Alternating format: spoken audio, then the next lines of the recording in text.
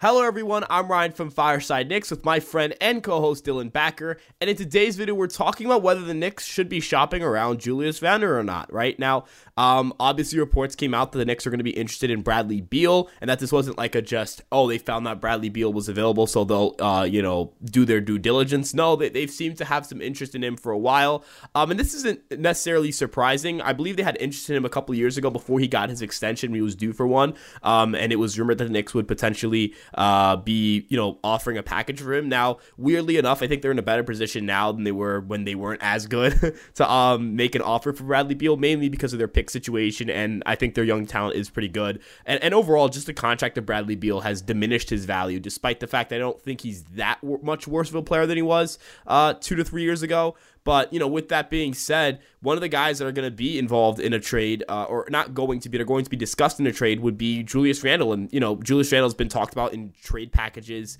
really for the longest now, right? The second the postseason ended, there were people who have wanted Julius Randle traded, and we wanted to kind of throw our hat in the ring here and talk about our feelings on that. And so there's plenty to talk about, and we're really excited to get into things. But Dylan, how are you doing today, my friend? And tell me a little bit about what you feel when you hear Julius Randle trade rumors. Right, so, when I hear Julius Randle trade rumors, the first thing I think of is, salty Knicks fans that are mad about his playoff performance or his temper tantrums on the court or whatever it is, that makes you not like Randle. But when I hear about, trade rumors around Randle, I think, okay, if they're going to trade him, it has to be for the right guy, because Randle is not no slouch. He's a two-time All-NBA player, two-time All-Star. You don't accidentally do that. You actually have to earn that, and Randle has earned that both times. Not many power forwards get you 25, 10, and 4. For those who say that Obi Toppin should start over Randle, you should check yourself a little bit, because, Toppin may have shown flashes as a starter, but let's be real here for a second, guys. He's not better than Julius Randle, no matter how much you dislike Randle or whatever. Obi Toppin is not better. But with that being said, Bradley Beal stuff, yes, the Bradley Beal stuff did come out the other day. The Fred Katz report yesterday saying that how, discussing the Knicks level of interest in Bradley Beal and how they've been interested in him for quite a while now. It isn't like just a new thing that sprung up. No, they've seemed to want him for a while, and understandably so. He's a very talented scorer. Very efficient from the floor. He's a decent three-point shooter as well, pretty above average in that aspect. So understandably so, they want Bradley Beal to improve the offense, and I totally get that. He's also a solid playmaker too, so you enhance some ball movement as well. It's just a matter of that contract. The contract situation is tough because, Bradley Beal is also the only player in the NBA with a no-trade clause. So first and foremost, if the Knicks want to get Bradley Beal has to say yes. It's not like the Wizards can just move him and Bradley Beal doesn't have a say. No, Bradley Beal himself has to say, yes, I will take that trade to the Knicks. So that's the first and foremost thing. Secondly, if the Knicks were to make an offer for Bradley Beal, it's almost certain that it's going to involve either one of RJ Barrett or Julius Randle. Now, before we got on here this morning, we saw Ian Begley reporting that he thinks that given RJ's recent playoff performance, that RJ's position in New York seems a little more safer than Randle's. Now, me personally, I disagree with that statement, and I say that because, okay, yes, RJ did step up in the playoffs, and I applaud that, and I do think that it kind of made, the debate of which one needs to go in terms of Randle or Barrett a little tougher. I do agree in that regard. But in my opinion, I think Randle would be the better long-term fit. I personally do. Yes, I understand some people may say he's not a winning player or he won't help us win games, this and that. I think he just pairs with Jalen Brunson better than RJ Barrett does, and I think that's what's more important. Because, Jalen Brunson clearly has become the guy on this team now. I think that was pretty clear during the postseason. So, with that being said, I personally like Brunson and Randle as a duo better than Brunson and Barrett. Now, I'm not saying Brunson and Barrett as a duo was bad. I just think Brunson and Randle as a duo was better. I think it's better. I think there's more scoring involved. You have more all-around scoring. You have three-point scoring, inside scoring, mid-range, free throws, all that stuff. Randle, of course, is a good rebounder as well, so you're enhancing that. Both Brunson and Randle are pretty good playmakers as well, especially Randle at his position. Not many power forwards are as good of passers as Randle is. Yes, the turnovers may sometimes be an issue, but for what it's worth, he's a really good passer. So with that being said, that's what I think about it. I think that, they should try to focus on adding another piece to play alongside Randle, and Brunson. That's what I personally think. I think it would be better, but, to each their own on it. What do you think about it, Ryan? Yeah, no. We discussed this in the RJ Barrett episode. Like, what should the Knicks do with RJ Barrett, right? The Knicks struggled with 3-point percentage, they struggled with defense, and they struggled with true shooting percentage, right? So, efficiency from deep, efficiency as a whole, and just being a consistently strong defensive unit that did improve with Josh Hart. So, I'm not too concerned about the defense the way I am about the 3-point shooting. I do think they need to get a little better defensively, or at least have better defensive personnel in place. But I'm much more concerned about their ability to stay efficient offensively. And RJ Barrett had a below average true shooting percentage last year, well below average 3-point percentage, and trending in the wrong direction in recent years. He's regressed every single year since year 2 as a shooter.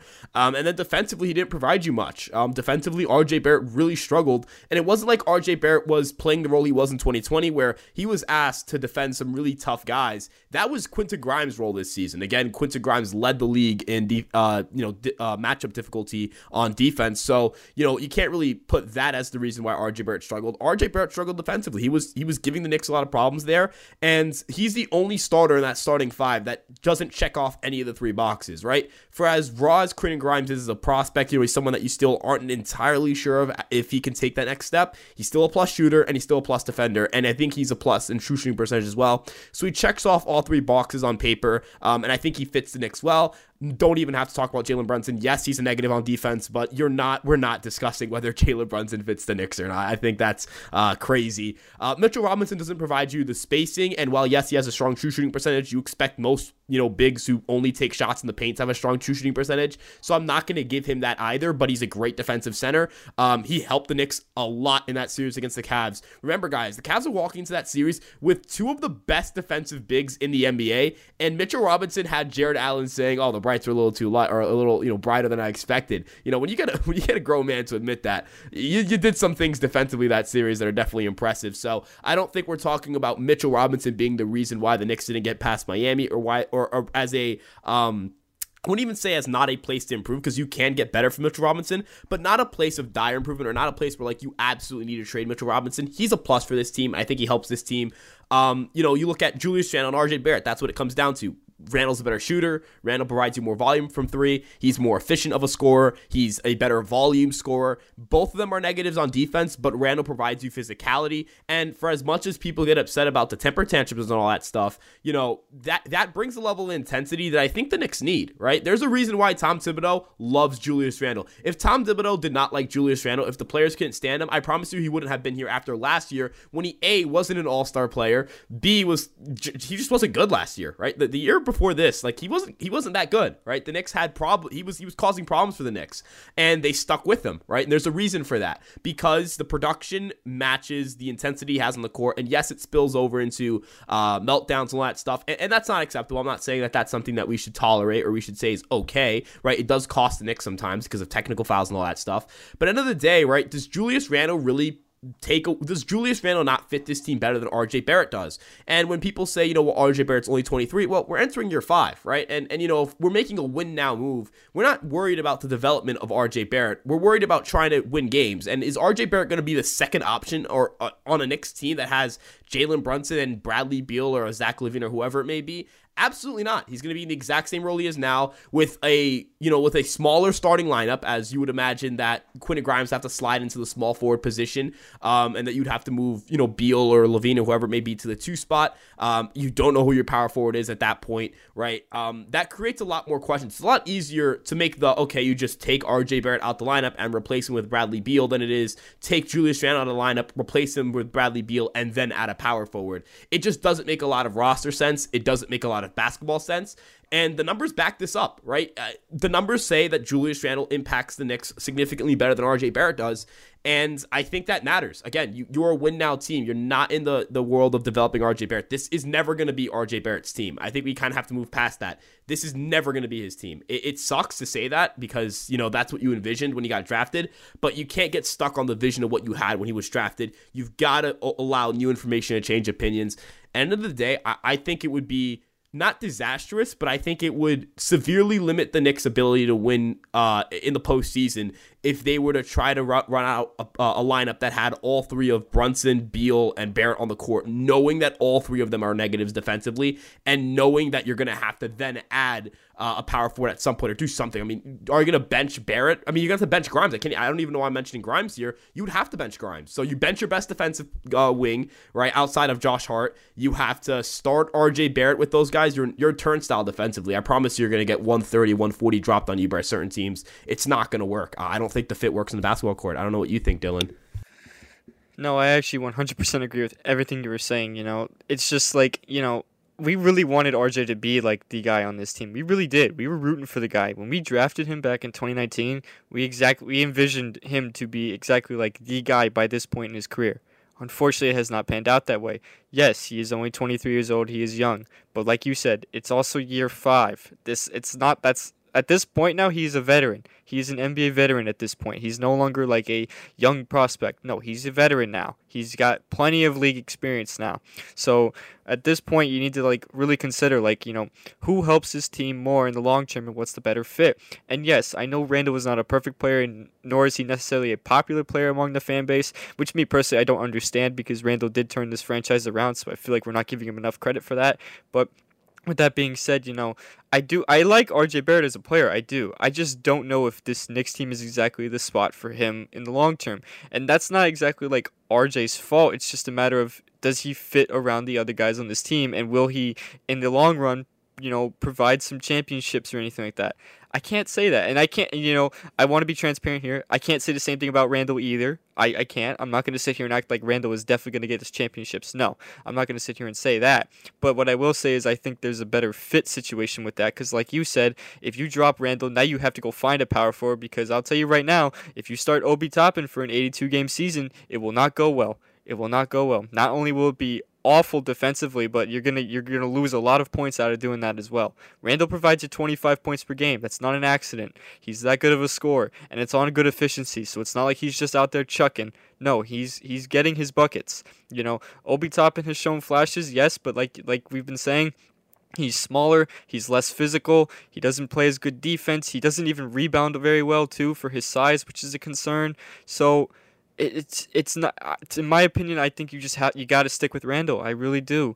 And I'm not saying that Randle can be like the guy. No, I don't think Randle should be the number one option on this team. I think that has to be Jalen Brunson at this point, or if you go get another superstar, it's that guy. I don't think it should be Randle, but I also don't think we should axe Randle here and treat him off and send him off like he's some scrub and that he's not worth being on this team, even though he's a 2-time All-NBA player, and we haven't even had like a 2-time All-NBA player really since Melo. So, and I'm not comparing Randle to Melo. I don't want fans to jump on me for that. But with that being said, I think we need to respect this player a little more. I think we do. And I'm not saying to, do the reverse effect on RJ Barrett. No, RJ Barrett's a solid player. Yes. Long-term fit, I think Randle makes more sense. I think it does. If you disagree with me, that's perfectly fine. I just think it makes more sense. You get more scoring, you get more physicality. I think you get better basketball. I really do. I think it just makes sense from a fit standpoint. That's really all I got to say. What do you think about that? Yeah, and ultimately it just comes down to fit, right? If you told me, okay, RJ Barrett goes to the Wizards and he goes out and he becomes a productive player, I wouldn't be shocked by that. That wouldn't necessarily be like, oh my gosh, who could have seen this coming? But again, it comes down to, all right, so the Knicks acquire, let's say, Bradley Beal. This is the hypothetical, right? Because I guess that's the likely situation, right? Not saying that they're absolutely not going to look at anyone else or that they're 100% going to get Bradley Beal. There are other teams in the mix that could get more desperate. I think Miami could get super desperate here because Jimmy Butler's 35. And unlike the Knicks, they don't really have that, second scoring option. I know Bam is a second star, but he's he's not really a score-first guy. You wouldn't necessarily think of Bam as the guy who's going to drop 30. Could they get more desperate? Absolutely. The Bucks, maybe? Yeah, definitely. Those two teams might be more desperate than the Knicks. But if the Knicks were to pull off a trade for Bradley Beal, again, just looking at a projected starting lineup, would you, which team wins more games? Jalen Brunson, RJ Barrett, Bradley Beal, Obi Toppin, Mitchell Robinson? Let me not say Obi Toppin. That's unfair. I think they would acquire a starter. I know they're interested in a Naz Reid type. I don't know. I'm going to just say question mark. Let's say an above average defense first power forward, right? Because that's probably what they would look at. Or would you rather have Jalen Brunson, Bradley Beal, Quentin Grimes, Julius Randle, Mitchell Robinson. I think that second lineup significantly better, right? It's not. I don't even think it's close. I do not think it's close. Those first three guys in the Barrett, Brunson, Beal lineup, that right there, you're gonna get like Jason Tatum's dropping 40 on that. Like I don't even think he's gonna have to break a sweat. I think him and Jaylen Brown would drop like 80 combined on that, right? Like that to me enough. That to me alone would give me enough issues. This is not the NFL. This is not the NFL where you can get 30 dropped on you and just throw out Patrick Mahomes and win a million games. It's not going to work like that. This is the NBA. You could argue defense is a slightly more valuable than offense in the NBA. You could make that argument. It's extremely valuable. Really, which team is the last really bad defensive team to win the title, right? I can't even think of one. People labeled the Nuggets as a bad defensive team. I'd say the numbers and I'd say their performance in the postseason completely shut down that narrative. Jokic completely got rid of not a defensive liability narrative. The Warriors are a strong defensive team when they won it. The Bucks, I mean, come on, we don't have to play there. Come on now. The Lakers, right? Anthony Davis, unbelievable defensive player, right? I know he has injury issues, but still, unbelievable defensive player.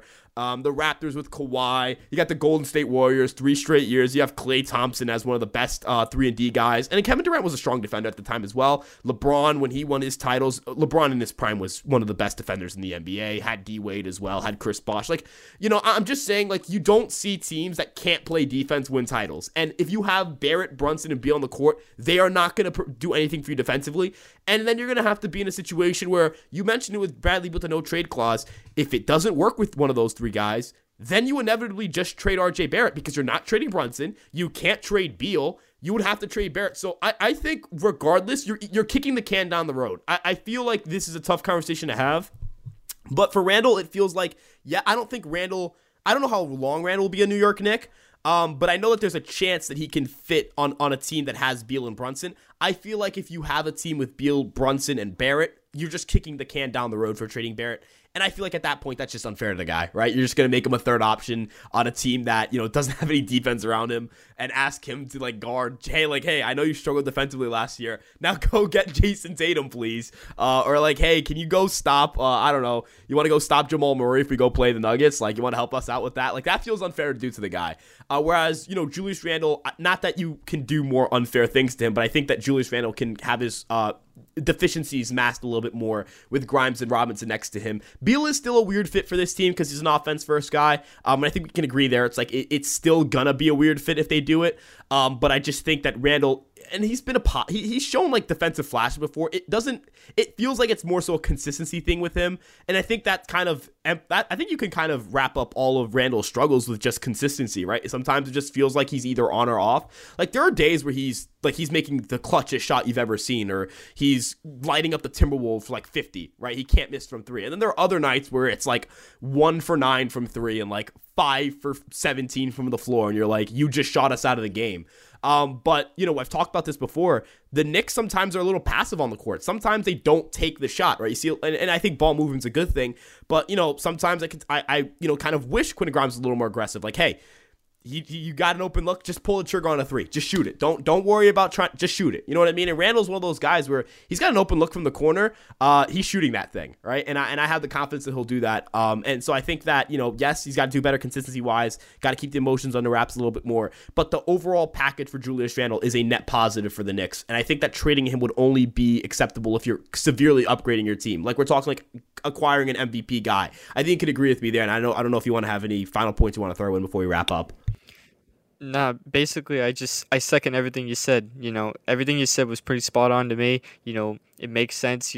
Just having a lineup of Brunson, Beal, and Randle just feels better than having 3 smaller guys as your 1, 2, 3 guys that don't play great defense, and guys that haven't always not saying that Beal and Barrett aren't trustworthy players, but Beal's had his injury issues. Beal actually took steps back in his past 2 seasons from scoring 30 plus a game. RJ Barrett has been the RJ Barrett of inconsistencies that we all know. My point that I'm trying to make is I think fans have given up on Randle a little too quickly, and I understand that there's frustration that's boiled over from the 2 playoff losses. I understand, but in Randle's defense, look at the team around him, man, in both runs.